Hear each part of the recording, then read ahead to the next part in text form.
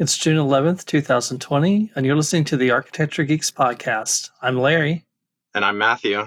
We're your friendly neighborhood architects being geeky as we want to be.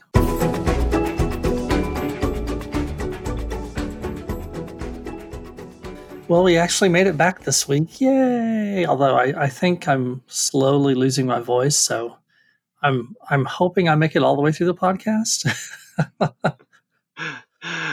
Allergies still got you under the weather? I think everything's got me under the weather. It's kind of strange. Usually I lose my voice at least twice, maybe 3 times a year. It's either like a sinus thing or when we're on vacation and we're in some place that's smoky because we're not used to cigarette smoke. That's usually been the one that really does it. I lost it for 2 days in New Orleans a couple of years ago. Yeah, James thought it was funny, but I thought I was going to have to punch him in the face because I was miserable. And, you want to talk to everybody, but you can't. So everyone hold out hope that I make it all the way through this today. But in the meantime, we thought we would take and do, we really enjoyed doing the 10 things that people don't know that architects do. So we thought this podcast, we might actually talk about the things that we don't do that people think we might actually do. Yeah. And last week we mentioned on the podcast, that we were going to have Faye and James on, but unfortunately Faye got really busy with quarter closing stuff. That's the limit of the accounting jargon I want to get into. So we had to shuffle our schedule around a bit. So instead of hearing from our significant others this week, we thought it'd be interesting to do the follow-up episode to the "You Do That?" Yes, the "You Don't Do That," right? Yeah. So now, instead of doing a top 10 list today, we're going to be introducing the idea of what architects don't do in chronological order. I thought we'd try something a little different there. And what does that mean? Well, it means we're going to start so you've decided you want to become an architect and go through becoming an architect, getting a job, learning on the job, and then talking to clients as the hypothetical start getting your own projects to work on.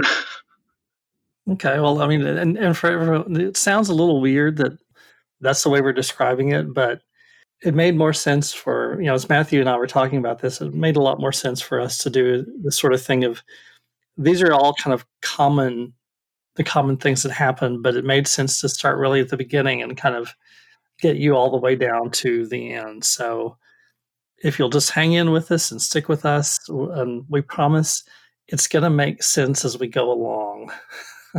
So Matthew is going to kick off the first thing. And the first topic we're talking about is math. Yeah.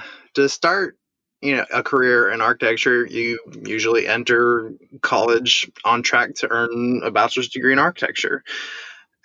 Now, if you're talking with anyone about what major you start in, and you say, "Oh, I'm becoming an architect," or "I'm trying to become an architect," the first reaction or that you'll get from a lot of people is, "Wow, you must be good at math," or "I want to become an architect, but I'm just not that good at math." Something to that effect, usually. Oh yeah, always I wanted to do that, but I wasn't good at math. That's the most common response I hear. And I wasn't particularly useful when it came to math beyond your high school pre-cal or calculus classes. But I don't feel like you have to be good at complex math in architecture to really make it in this business. Well, you don't. I mean, that's the truth of it. You need to be able to know how to read a ruler. That helps a lot because you're going to be using an architect scale, and you have to be able to understand quarters and halves and eighths. So you have to have some basic skill there. But for the most part, there isn't really anything that complex that we do. You get kind of, and I've had a few times when you're trying to add dimensions together. So how much does an inch and a half and 3/8 and 7/8 and a quarter all add up to? And that's about as complicated as it's going to get. Well, then you just use your computer for that. If you don't want to put the brain power into it. Oh yeah, completely. I'm like, oh, I actually have a app on my phone, because who doesn't? That is actually an app where I can actually add dimensions together. I can convert from inches to feet or feet to inches, whatever I need to. So yeah, it's kind of a cheat that yes, you have to understand some basics, but you really don't have to understand anything that's really too complex. So that's the first thing to keep in mind. We don't do math. Yeah. And that goes right up to point number 2. As you're going through school, usually by your second year at the latest, the professors will have you start making physical models of some kind to express and present your ideas to the class and juries and things like that. And it's a great tool to have, and there are plenty of references in pop culture that would help reinforce the idea to the general public that architects do models, physical models, as part of their job. I can think of plenty of episodes on The Simpsons and How I Met Your Mother, where that all showcase architects building physical models. And while that's great in school, the day-to-day jobs of architects don't require building physical models. For starters, they're expensive. My first office completed 2 models in the 20 years or so that they've been around, and they were about 4 feet wide, 4 feet long, and 2 feet tall. It's a pretty substantial model, but it costs the client somewhere in the neighborhood of $30,000 to build both of them. And on top of that, the people who worked with them had to do so after hours. It wasn't even on regular company time. Wow. Well, I would hope that they got some of that $30,000. I mean, come on, to have to work after all your normal stuff that you do during the day, and then to have to do a physical model, and they're very hard. They're very time consuming and very tedious, because you got an X-Acto and chipboard, and you're trying to cut out openings in windows and all these sorts of things. So it can get to really, really be challenging on that aspect. And even now, I was thinking back on this. The last physical model I saw was in 2005, and it was a 3D printed model. It wasn't even done by hand. It was a 3D printed model. And that's the last one I've seen, because we're at a point where everyone now does everything in 3D. Everything is rendered. The only commercial firm I ever worked for had 4 guys who did all of their modeling in 3D, and that's the only thing they ever presented to the client. So we've gotten very much away from doing these physical models, to the point, well, we can tell a client we don't really do that, but we can do a rendering for you so you can see how the building's going to look. And that's about as far as we really go with that anymore. Wow. And a 3D printed model in 2005. 3D printing hadn't even really taken off back then. Yeah. Oh, and it was a big model. And we were just like, everyone's like, wow, this is so cool. But they were using it for like wind testing, because the building was so tall. And apparently it didn't pass muster very well. So. Oh, no. Oh, yeah. Yeah, it was kind of fun. But anyway, so we don't make models. But the other thing that I think people don't realize is that architects really don't make a lot of money. We don't make tons of money. Oh, I wish that was in the job description. Once you graduate from school with your brand new shiny architecture degree, you're looking for a job. You can look online, cold call, ask friends, but you're right. In my first search for a job school, non-architect friends and acquaintances would definitely say, "Oh yeah, you're an architect. You're going to make a lot of money one day." And I feel like that's one area that the general public is maybe slightly off about because yeah, we don't make much money as compared to other professionals in the field with similar levels of education and continuing education and testing that they have to go through, because like doctors and lawyers, who are also responsible for the health, safety, and welfare of people, they make a lot more coming straight out of school than we ever would. Yeah, very true and kind of sad. But and there are architects. Don't get us wrong. There are architects out there who do very well. A lot of times they're the people who are upper levels of management in larger firms, or they've become a star architect, and so they're getting paid very well to be that person, to be that, I won't say personality, but that's a name. It is now a name. So their fee is going to reflect that, and their pay is going to reflect that. So we're going to fast forward a little bit because we've told you how much we aren't going to make, and the there are other things you're not going to have to do as an architect or that we don't do as architects. But once you're into that I guess work cycle, once you have a job and once you're working and you're getting training on this on the job and whatnot, there are things that you're going to realize, oh yeah, hey, we don't do that either. Yeah, this is so far we haven't even made it to the getting your own projects yet. But yeah, one of the things that I have learned, being a newly minted architect, as I've been working with clients, is that the project is seldom as straightforward as it seems, and I'll give my wife Faye credit for recognizing the realization that the next point is something that architects don't do, which is we don't immediately give the clients exactly what they're looking for. And I guess the best way to illustrate that is through an example. Uh, if you go into sales, you get a call from a client. The client puts orders in for 20 widgets from you. You provide said widgets at a cost plus benefits. Oh gosh, I'm flashback to high school economics.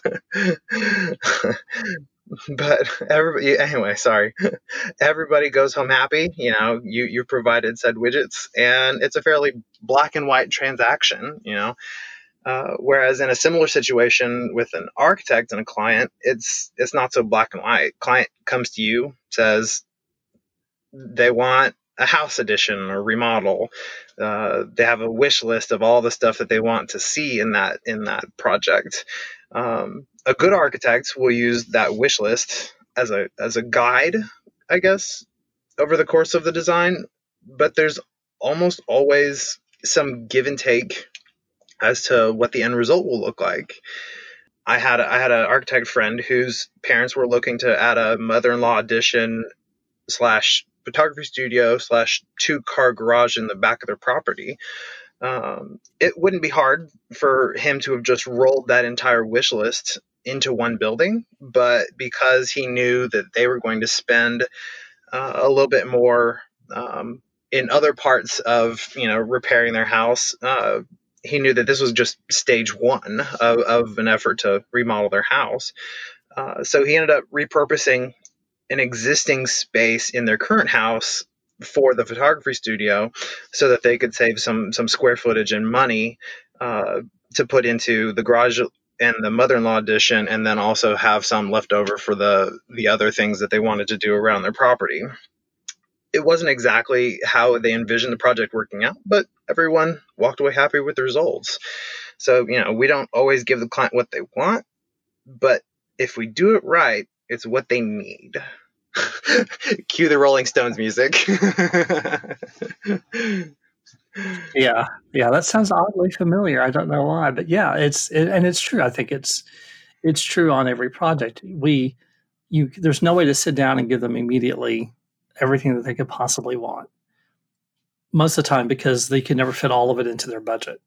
So you have to sort of pull that apart and say, what do you want? What do you need? And kind of figure out how you work the two together. But at that point, once you've got that done, you start getting into what is this thing really going to cost? And the reality is, architects don't give out detailed construction cost breakdowns. That's not something that we do. Yeah, that's why we ask you to bring the contractor in as as early as possible, so that they can help guide the cost projections for the project as they go along. And if things aren't lining up between a client's budget and the project that's getting designed, he can say, hey, let's pump the brakes here, try to figure out ways that we can alter or change things as they need to be to produce the final results. Yeah, yeah, and we can usually, and I've done this with probably most clients, give a general ballpark figure based on cost per square foot, just knowing, having a general feel for what construction happens to be costing at the moment. Happens to be costing, that sounds terrible. What construction costs are at the moment, that sounds so much better. So we try to provide some sort of guidance in that way, but at the end of the day, you really want to have that contractor involved really early on, and he can help provide that sort of detailed breakdown. Yeah, and another thing that kind of rolls into, getting people involved early on. Another thing that we don't do is, well, we're not engineers. We're not gonna, spec. Oh, these are. We have a general idea of how the building goes together. Again, based on past experience, but we really need to bring in, structural engineers and mechanical engineers that really help flesh out a design as it moves forward. Right. So we can change our drawings, but it's always the engineers who are going to have their say, because they know, if it's a structural engineer, he knows how to size a beam properly. If it's the MEP, which is a mechanical, electrical, and plumbing engineer, and if your project's big enough to have one of those, well, good for you. Those guys will, talk about the air conditioning and how do you route all the plumbing and all that sort of stuff, and they're really good at what they do. And I've had this experience recently that I've had to tell a client, actually at the time it was a potential client, that I don't do mechanical and plumbing drawings. However, his brother, who's been in construction related business for 40 plus years, was insisting that I was going to, the something that architects would do. We would do the mechanical and the plumbing plans. And I'm like, no. First of all, I don't know enough about that to even begin to guess how to make that work. But the other thing is my insurance company would prefer I not. Because I am an architect, and to take on another role, especially an engineering role, really, really does open us up to potential liability. So keep in mind, if you're working with someone, we are not engineers, and we will tell you we are not engineers. And that's why we get the consultants involved, so that they can tell us what we really need to do. The other thing that we don't do when we're talking about consulting is we don't design landscape. There's landscape architects that are very, very good at this. And that's what we hire them to do, just like we do engineers. Yeah, and so if we're talking about the overall projection of the course of a project's life, after you've worked out your your cost issues, and gotten the engineers involved, and once the client approves and the engineers all have their say so, the project will go to construction. And it's at this stage where the architects get to visit the job site to provide contract administration, which means your architect is there to make sure the contractor is constructing the building in the way in which it was drawn. And while that does require regular site visits, it doesn't mean we're going to visit the site every day. Right. Because we don't visit the job site every day. And you don't want us visiting the job site every day. If we have to be there every day, that means something is going horribly, horribly wrong. I had to tell a client who had interviewed another architect, the one of the complaints that she had referred or used a client as a reference. And one of the complaints from the client was that she was at the job site every day and was continually sending them bills for her time for being out at the job site. And I looked at this guy and I said, if she's at the job site every day, something's wrong. She shouldn't be out there every day because that's just not a good sign. I don't know how else to put it. Now, we will visit often weekly or every other week, just depending on how big the project is and how involved it is. Or, if the client calls us and says, hey, can you come out and look at something? Or sometimes a contractor will.